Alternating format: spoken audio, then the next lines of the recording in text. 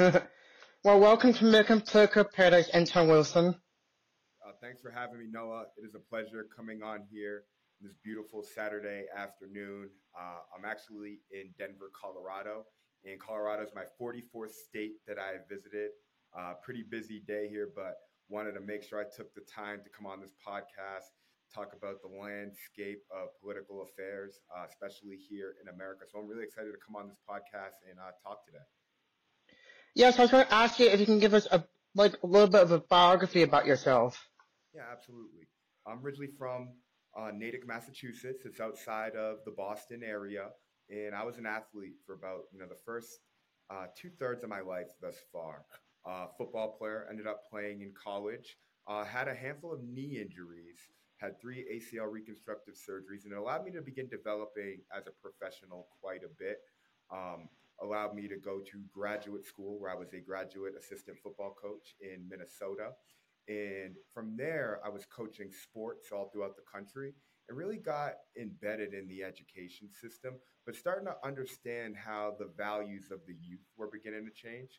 Aside from that, I've been cutting my teeth as a health and performance coach at the private sector, from wellness clinics to training professional athletes.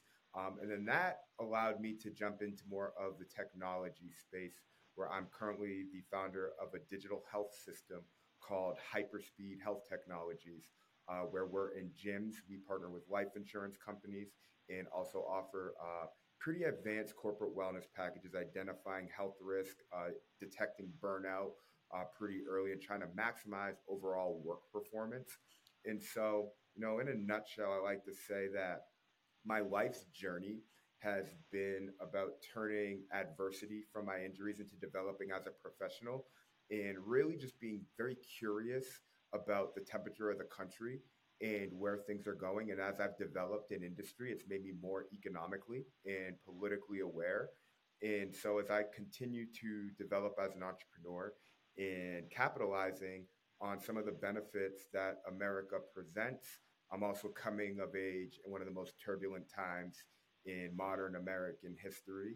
And so I feel like I'm just living the process, and I feel like I have a pretty unique story. And so I'm really just trying to not just tell it, but use it as a blueprint for other people that have a similar background. Like my dad was a drill sergeant, a state trooper. My mom was an immigrant that came in from the Cape Verde Islands that really worked hard for everything she had, which I feel like embody the American dream for the most part. And so I'm out to almost show people that that does still exist. Yeah, I still think we're making dreams still exist in a lot of ways that we just we don't see every day these days. Absolutely. Absolutely. I think things are drastically changing. And so there's a lot of blind spots for sure. So, what is the fourth turn theory or the Strauss Howey or how generational theory? Yeah. So the fourth turning is really just like generational cycles. And that's something that really intrigues me because I think modern America got to this point um, from World War II. That was like the inception of like this modern America. And that began Mm-hmm. with the baby boom. And the baby boom is a byproduct of the Industrial Revolution, as like work began to expand and we transitioned from factories to women in the workplace. And from there came the concept of radio, which became like a public forum to get like the distribution of news and information. So the first generation obviously being baby boomers. And then you look at like the 60s and the 70s, and you have like the civil rights movement, like the birth of like rock and roll and like a counterculture, which also Hmm. played a role in the development of like technology and innovation. That was like the spirit of what drove the desire to like disrupt in Silicon Valley. And then you have like the 80s, which is like the Reagan era. And that's where like, and that's almost like the byproduct of like Generation X coming of age a little bit. And that's where they began to have children. And that's the millennials, which is the third generation that grew up in the 80s and the 90s. And so the Reagan era allowed a lot of people to prosper, but it also created, it didn't really create an inclusive America. And the wealth gap got larger, corporations got bigger, and wages stopped increasing, and college became a lot more expensive, and the concept of home ownership became something that became a lot less accessible. And then you have this millennial generation that began coming of age in the 2000s, and to me It's like the Bill Clinton presidency, I would say, was like the peak of Huh. this time period. And I say that because there were no conflicts globally, and Americans had spending power, so everyone was prospering. And then right when the 2000s hit, post 9/11, then you have like Katrina, and then you had a recession, and that's when things began to get really, really turbulent. So you have this third generation, the millennial group, that stepped into a terrible job market in the America that their parents and grandparents grew up in is no longer accessible to them. And then fast forward to the 2010s, where I talked about the commercialization and radio, Hmm. the development of technology, well, you have this fourth generation called Gen Z.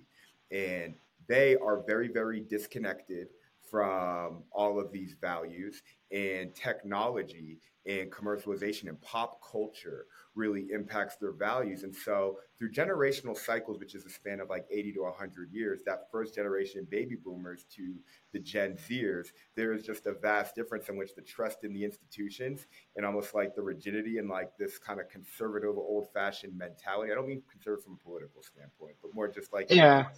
and an openness to new ideas. They're just very, very far apart. And at the end of that fourth turning, Gen Z, which is what you're now seeing with Gen Alpha as we head into the 2020s, is that the system is spiraling and it's beginning to collapse and come undone. And so we're almost like in this age of like the bubble of everything, in which it's just like, well, something's got to give here. And so now we're at a point where there's not only a lack of trust in the institutions, there's massive political polarization, and this sets the stage for a revolution. So there are four turns: the high, the awakening, the unraveling, and the crisis. Can you please explain the meaning of each of these turnings? Can you say that, word those out again? Let's go one by one. What was the first one? The high. For the high, okay, so the high in this turn is the baby boom. We have everyone coming home from war. Everyone's rapidly reproducing. The concept of the nuclear household is at its all time high. People are buying homes. The automobile is rising. And so now people are living in the suburbs, buying homes, driving out to the city. That's the high. Okay. That's like, I would say America from like 42 Huh. to like 65. Or maybe a lot of people say that when JFK died, that was like the, oh shit, like we're not in the Oh real yeah, I did read that. things are changing. I believe JFK died in 63. And that's when America began to change. And then a byproduct of that is JFK, why he's so polarizing, is because he's a product of the times. He's a guy that fought in World War II, that grew up in that era, and he was like the first representation in political power, but also the first president in which we have like mainstream media, like that first debate Mm-hmm. that we had with Nixon was like incredibly polarizing. He was just displaying a level of youth and vigor. And it was like he was a reflection of that time in America. So when he was assassinated, it was like everyone felt it. And then from there, like you have the assassination of his brother and Malcolm X and Martin Luther King and all these highly controversial issues of which we now have 20 years of a sample size of like this new America, and people were beginning to introduce new ideas.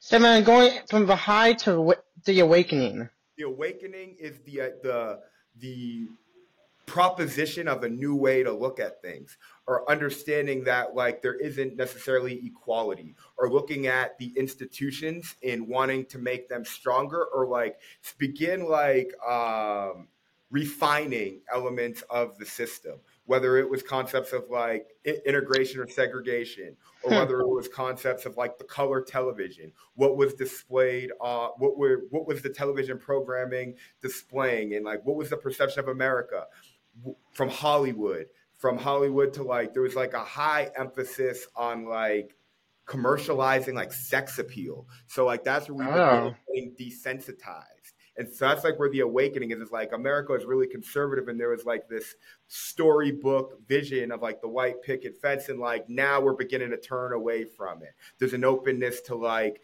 drugs. It's like the Vietnam War was the first time where people are like, you know what, like I don't know if I support this war, because in World War II, everyone Mm-hmm. was unified. In moments of crisis, people come together. But during the Vietnam War, people were like, why are we in this war? What are we doing? And so it's a little bit of a revolt in which people are just becoming more conscious of like global affairs. And then from the awakening to the unraveling. The unraveling is the Reagan presidency. And that is which, like, okay, they understand the dynamics of the game. And it was like the Republican Party found like the perfect poster child. And if you actually follow Ronald Reagan's career, it's very similar to Donald Trump's in the fact that he was like a celebrity, he was a star. And then next thing you Uh know, he became like the poster child for like conservative ideals. And he was huh. like, outwardly very liberal in his youth, and then he totally Oh changed, yeah. and that allowed California to become almost like a global superpower in and of itself. And that set the stage. If you can run California at that time, it's very easy to run America, especially when they have an economy that's competing with the rest of the world. And so what Reagan did is he made private sector become a juggernaut, and that really diminished government's ability to really do its job, and they fell really, really far behind. And I think that's where the wealth gap and like the access to like the liberties that America has to offer began becoming far less accessible to the average person. And that's what I would define the unraveling as, which is like 89 to like, I mean, excuse me, 80, almost to like 2008, man. Like, to be honest with you. Oh. But like there are ebbs and flows because the world that Ronald Reagan became president in versus like the world that Bill Clinton inherited were vastly different. And so I do think that like Ronald Reagan created a gap of like winners and losers. I think Bill Clinton kept the temperature nice and warm.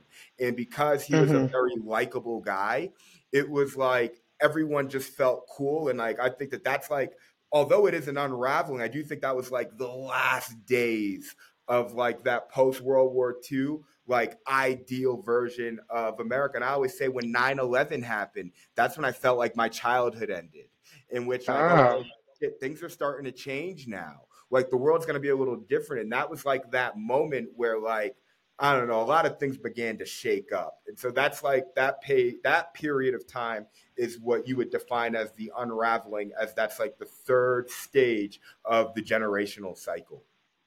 And then, lastly, going from the unraveling to the crisis. The crisis is, I would say, starting with the housing market in 2008 into massive layoffs. And the economy's been in this sort of like rebuild post 2008 to where we're at now. And then you had Silicon Valley really took off.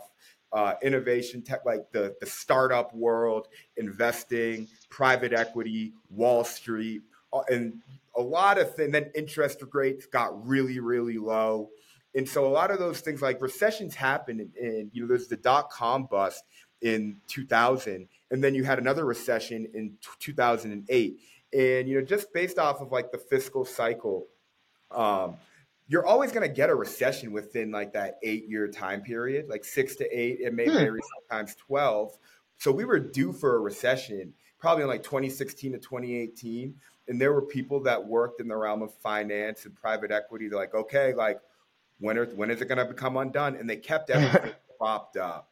And they didn't let the cycle, because they started printing out money rapidly. And like right around that phase is just like money ruled us all. And so like the institutions, people are no longer trusting them.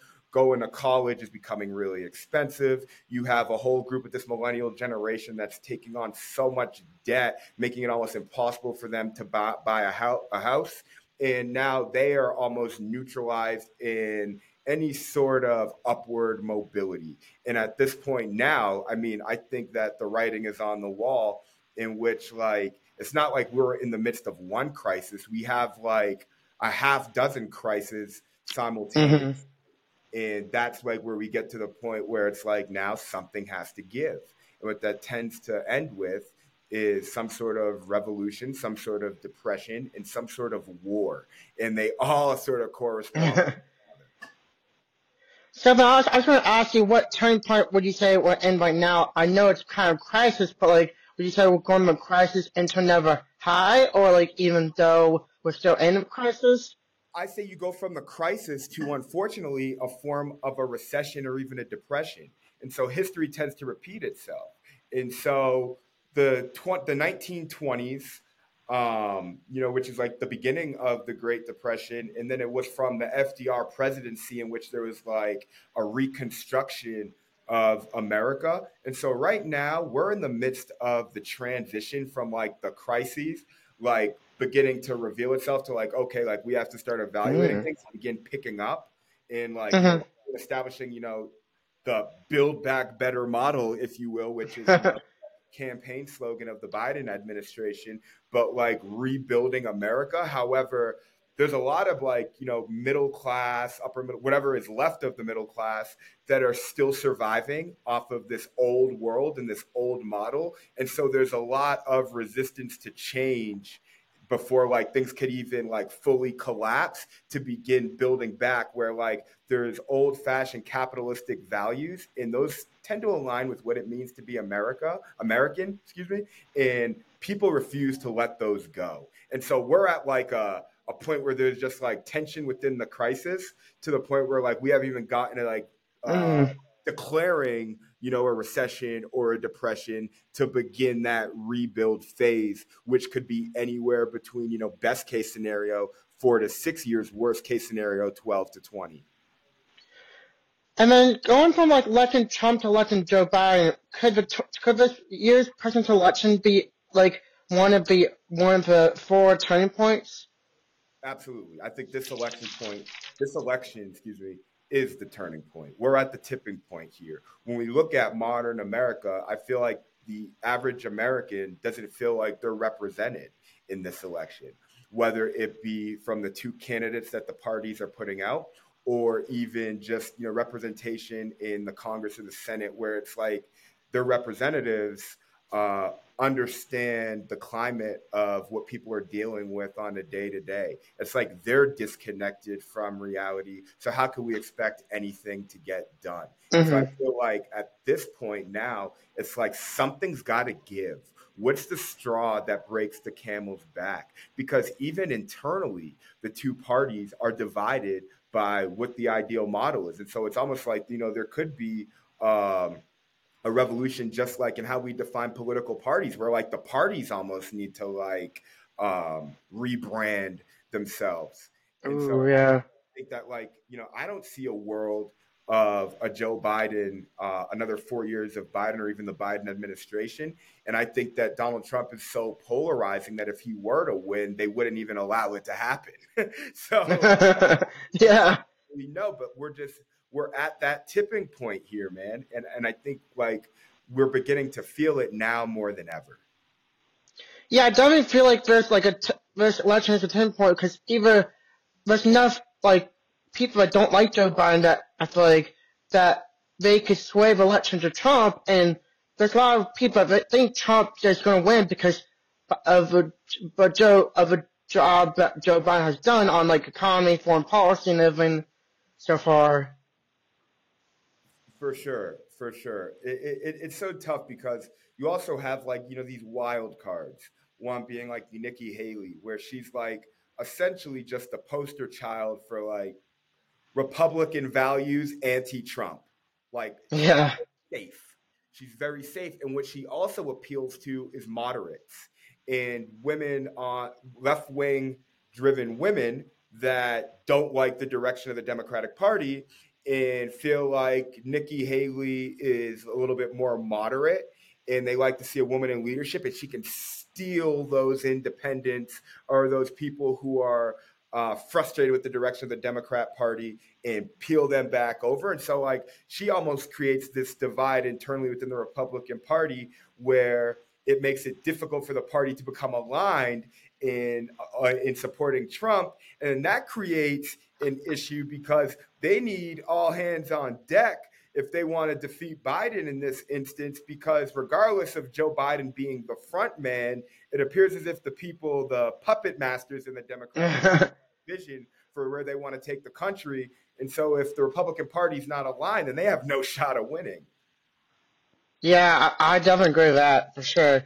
What do you believe contributes to the political divide of Biden and America as Americans disagree on politics and political issues more than ever? Are you asking what do I think is the reason why they disagree more than ever? Yeah. I would say that there's just different American experiences, and that's based on where you're geographically located or what you've been exposed to. this is a big melting pot. The concept of America is almost like an experiment in and of itself. And so when you look at like predominant blue cities, it's like that urban lifestyle. Well, like, okay, it's a lot easier to trust the institutions when like there's good public school education systems, and there's a strong healthcare system, and there's access to public transportation. So like people that see that side of things and like live in like the San Franciscos, the New Yorks, the Chicagos, the Bostons, they have one view on like what like ideal government may look like versus like someone that's a landowner or a business owner in like Tampa, Florida, or Nashville, where it's a little slower. And those are metropolitan areas, but like things are a little slower. There might be an emphasis of the church. The nuclear family still exists. Mm-hmm. I have my land. I have my right to carry a gun. And like, I'm American and you can't tell me what to do. And I think that those are just very different mindsets. And that's just based on what you're exposed to. Now, a big emphasis in a lot of those blue cities is that there's a strong education system. There's a lot of colleges. And so that college allows people to get, white collar work and high paying jobs. And then they live in those cities, but they don't really have autonomy. They live in overly populated areas. They rely on public transportation. Their job gives them benefits. And so they're not really understanding all the freedoms and like the independence that like America is offering you. And Mm-hmm. so because of that, people who have like just like really, really fundamental right wing values, they're just like, I'm going to do this by myself versus people on the other side that are like, I want a strong institution and a strong community. And I believe in education and strong programs. And, human needs come first. And that is absolutely ideal, but that's only if the systems and the infrastructure is strong and in place, and it's not. But it is in some pockets. And so, again, it's just the perception. Everyone's perception is drastically different. And because media has become so divisive, there is a lack of acknowledgement of like other people's opinions in like an openness. And policy has just become so polarized to the point where like the political climate has essentially become, well, it's us versus them, the red guys versus the blue guys. Mm-hmm. And I think that just bleeds into like the nature of people nowadays. Yeah, I was going to ask, what kind of societal shifts are we experiencing in the U.S. in regards to politics, and how is our current political climate factored into that? Well, the one thing about America right now is that the show goes on. And like, there could be a lot of political polarization in the media's highlighting all these issues and just foreign affairs and uh, volatile economy, the perception of a volatile economy, and concepts like high interest rates and inflation are going to shift things like consumer behavior. And that's going to then create like a level of anxiety within people. And so I feel like people are on edge, and like everyone right now is just trying to get by.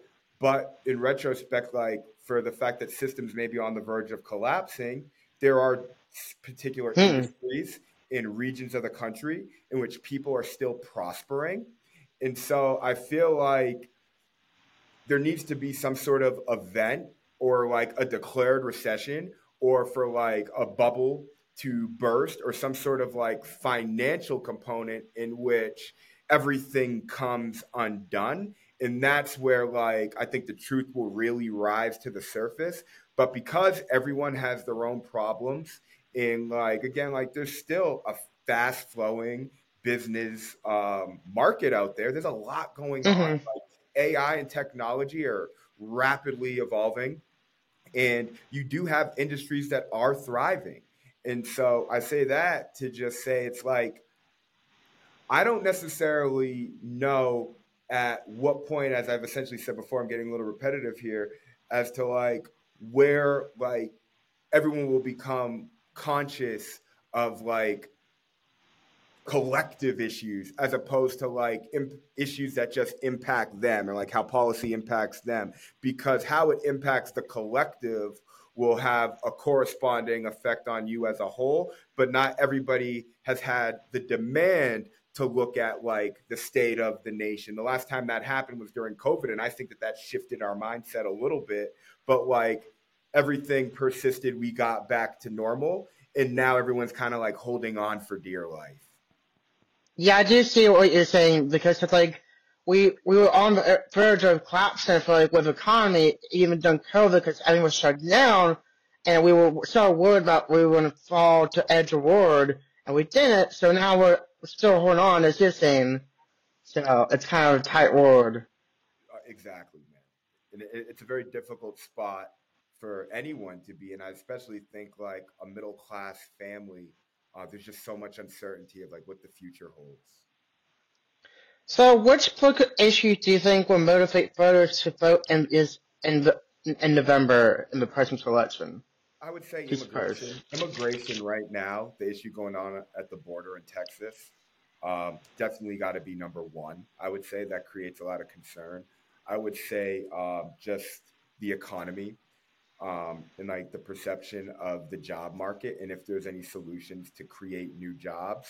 Um, I also think that like student debt is another one. The Democratic Party tends to kick the can down the road with like forgiving student debt. However, we love to campaign on that during election season. That being another turbulent one. Um, I would say those, and then obviously you have just like women rights when we look at like abortion.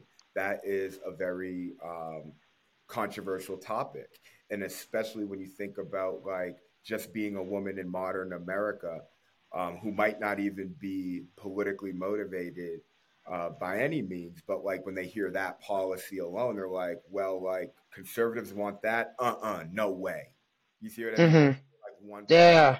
alone is going to determine their whole vote, and so they might live in a predominantly red state. They might be an entrepreneur, and like right wing policy may benefit them tremendously, but they're so caught up on women's rights, and rightfully so, to the point where like by no means would they ever vote for any Republican candidate. And from what I've heard in politics today, I feel like from what I've heard, a lot of like Democrats might not go for Biden because of his stance on the Israel conflict and make more than the Ukraine conflict. Yeah, I think that's what's really difficult, where it's like it appears as if like Biden is just like trying to fund and facilitate war. And these are just issues that the US has no business, getting in. And I say that because there's just all these issues going on American turf. Why are we even acknowledging problems on the other side of the world?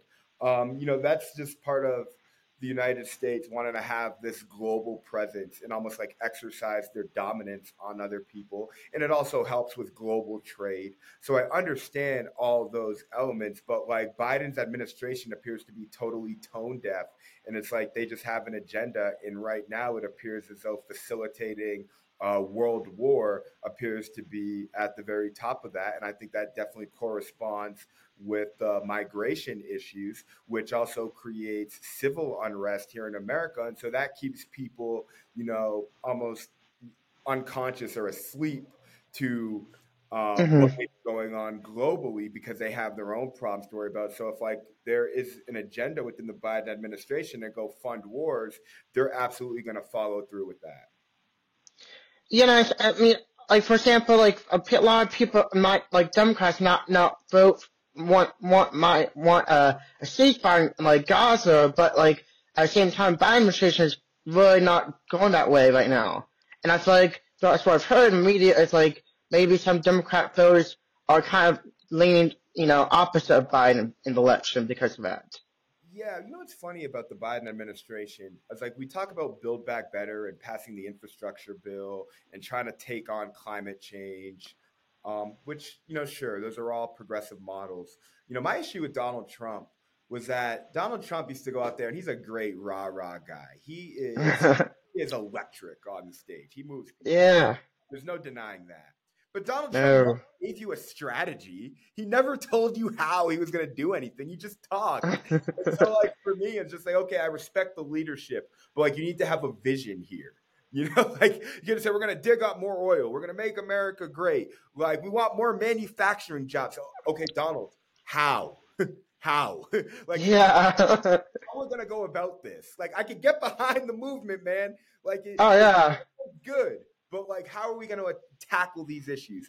The Biden administration has just been talking about like we've been repressed. We don't want this chaotic leader. We're gonna build back better. Again, how? How? Or like I see that you're spending a bunch of money.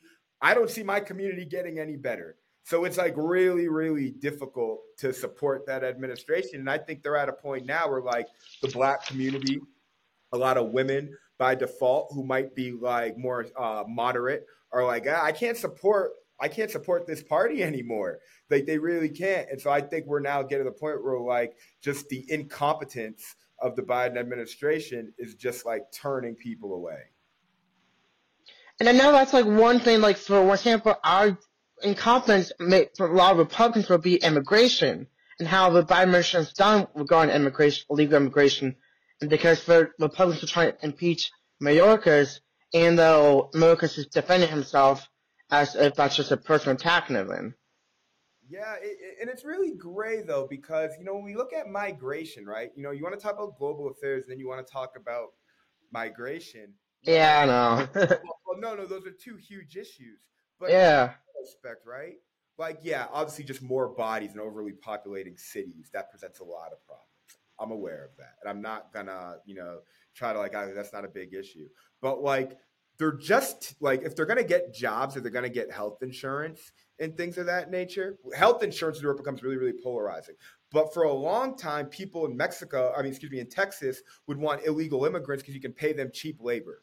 And so a Hmm. lot of the immigrants are working a lot of those like low wage jobs that nobody wants to work.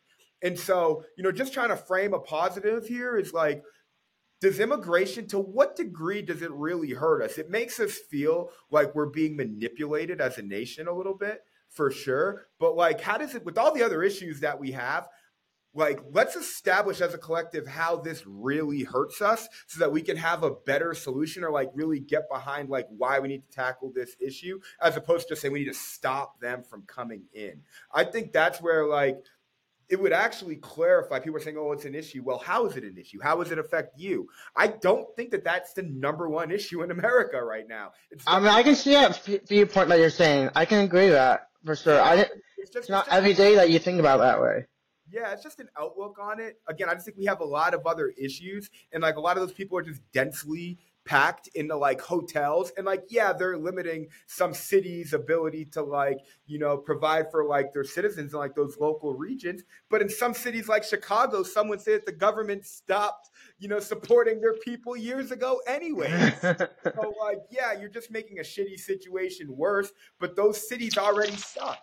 Yeah, that's what I'm saying. Like, it's hard to say, oh, we need to close the border, but then we don't really help our own people in our own cities because we have migration because people are coming into the Mexico U.S. border so much that we really have a form like we call it change for asylum laws. But it's like, but we don't want to because we have a Trump because we're somebody like Trump who's controlling, some of the Republican base. You could say. Yeah, but also, when you take on the concept of illegal immigration, right? That's a Yeah. really good way to develop nationalism in like just like a political tactic. It creates a us versus them common enemy, and so I think part of it's just like a political strategy, perhaps by the Hmm. right to just like get people mad at a common issue. you know, Yeah. say that. So like now it's like okay, well if Joe Biden's going about it this way. Let's just pose this as an issue. Let's hype this one issue up, and this can start waking people up and rallying them behind a common enemy. Hmm. So, is there a political issue in America politics is not just in Congress and it's still happening ongoing? Like maybe let's say term limits or banning TikTok or something, maybe. Well, banning TikTok's controversial, and I say that because that's just a private company, and so they're an app and they exist. You can download um, all types of sexually explicit content on the internet, and you can consume whatever you want. And so there's minimal barriers or regulations, almost like net neutrality. That was a concept like 10 years ago that was spoken about quite a bit, and we haven't quite got there. But like that's a private company, and so I more so challenge parents to take more control over what their kids are consuming and be more hands on in their kids' development. I don't think you can necessarily ban TikTok. That's very, very difficult to regulate. A state like Mhm. Utah has taken that approach because that's a rather homogenous region, and so they all share common ideals. But in a state like Massachusetts or a state like Florida, it's like next to impossible, especially when you look at like the demographic breakdown and like the age groups and like what ages are the most people and who's utilizing that platform. You can't do that. So I don't really see that happening. I'm sorry, you brought up banning TikTok. What was the other thing that you brought up? I apologize. Well, it's sort of just examples of like things Congress has not done that like they've not addressed. I think everyone was term limits or like Oh, term pack. limits. Yeah. Term limits was the other thing. Well, I would just say that like I don't think that a lot of members in Congress even understand the modern internet landscape at all. They don't even understand data, technology, these apps. They're like just really, really disconnected from the times. So it's really difficult for them to process. And so I think that that definitely plays an emphasis on like cybersecurity and like regulations or like, China as a nation, shuts off TikTok at a certain time, or they also impact the Oh. content that like the citizens are consuming. Now America can do that, but are the policymakers aware enough to understand how to go about enacting that in policy? Because it's almost like digital governance. Nice little buzz. Huh. I think we're at a point where like that needs to become a prominent part of like national security. And that's more of the issue that we need to tackle as a whole. But we have some people who are still resistant to scan a menu at a restaurant to order their food. And so not everybody wants to adapt to technology, and I think that that creates some resistance. So it makes it hard to address these issues as a collective. Now, as far as term limits, I think that that's probably the one issue that's limiting any sort of political progress here in America. And the fact that you have to belong to a party to run as a candidate and you can't run independently and really create shockwaves. If you get rid of term limits and you break like that primary model and you allow people to run independently or like just like get the popular vote in like winning Mhm. smaller elections, I think that would drastically impact people who can get in at the ground level, like state reps and members of Congress. And those are the people that, really push change. And so, one thing, again, I've lived in 8 states. I'm in my 44th today. And Sure. yeah, it's been a journey. And every single state has a different set of problems or a different set of needs that people have. And so it's just really difficult to address the country as a whole when each state is dealing with a different set of problems. And so, and oh, I'm sorry, the point I wanted to make actually was that a state representative, I actually was on a campaign team for a state rep outside of Pennsylvania in like a battleground county, Bucks County. It's about Oh. as it gets. And this congressman was actually bipartisan, and it created some issues, but he was accessible to the people, and they knew him. And so when we think about some of these local issues, because local issues have a far more impact on us than like national issues, why are Mhm. people going and tracking down their local congressman or state rep to take on these issues? They're nowhere to be found. And so that's up to people to come together and understand who they need to come to solve their problems. And perhaps are they even available? And so that's something that we need to look at, because there was a point in time in America where like community leaders knew their state rep on a first name basis. Yeah, that's why I always tell people like when like preparing for elections, like when I do I present before an election, I say, oh, make sure you like know who you're voting for, like the candidates on the ish on ballots, and even after the elections, who know who you know who is representing you in Congress. So if you have any issues, or even state local reps in your state house, because that's important to know, so you can actually go to them for anything you may need. We the people are in control of you, the people that represent us. We the people know, we the people, 1,000%. But you know what? I don't want to just throw random numbers, man, but you could, argue that like three-fourths of the public don't even understand how government works. Hmm. Or Yeah. so that makes it so difficult. Like, list the Bill of Rights. Like, people are so disconnected, man. So, is there anything I missed about the current political climate that my listeners should know? No, man, but I would say this, and I always make a point to talk about this on podcasts, is that data and technology are here and they're disrupting industry quite a bit. And everything boils down to economic production. And if you're able to create jobs, you're going to create opportunities for people to prosper. And I think that the public healthcare system, or public health as a whole, that system has failed us. And I think that when it comes down to like healthcare and education, I think that those are the most fundamental components to developing a high functioning society. And so we need to look at the root of the problem a lot more and then look at concepts like technology that allow us to solve human problems and present scalable solutions. And if we're not going to trust government and we lack trust in Facebook, creators and entrepreneurs, and especially like the big boys in Silicon Valley who can throw money at different businesses, need to understand how we can address human problems with technology. And I think that while technology can make a lot of jobs obsolete, it can create a lot of opportunity.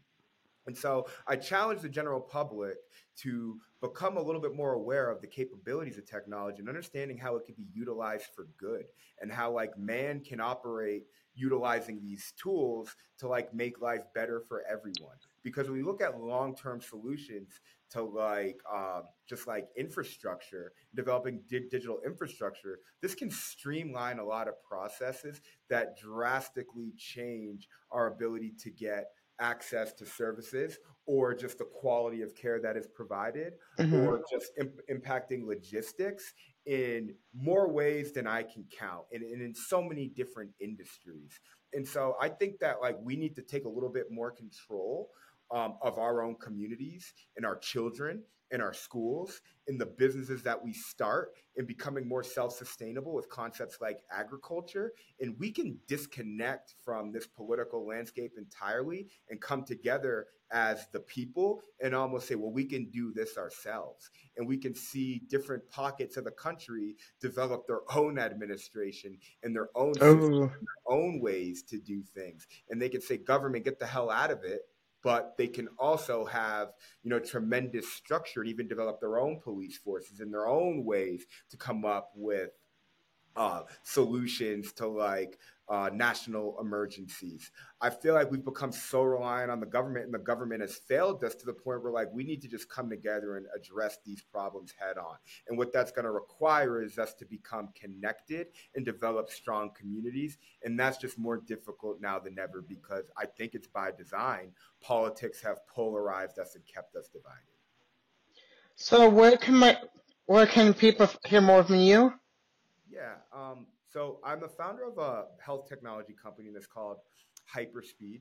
And our website is www.hyperspeed-usa.com. And we're trying to tackle this healthcare issue by making the information that is um, collected by like your trainer at a gym more accessible to then be impacted by like your doctor, like your insurance, so they Hmm. understand the full picture of your information. So like if you want to learn more about some of the work I do as I'm trying to tackle some of these issues which ultimately become political, hyperspeed-usa.com. I have my own podcast called Performance Pulse where I talk about what allows leaders to perform to their best ability and understanding current events and different trends in industry and what makes people tick.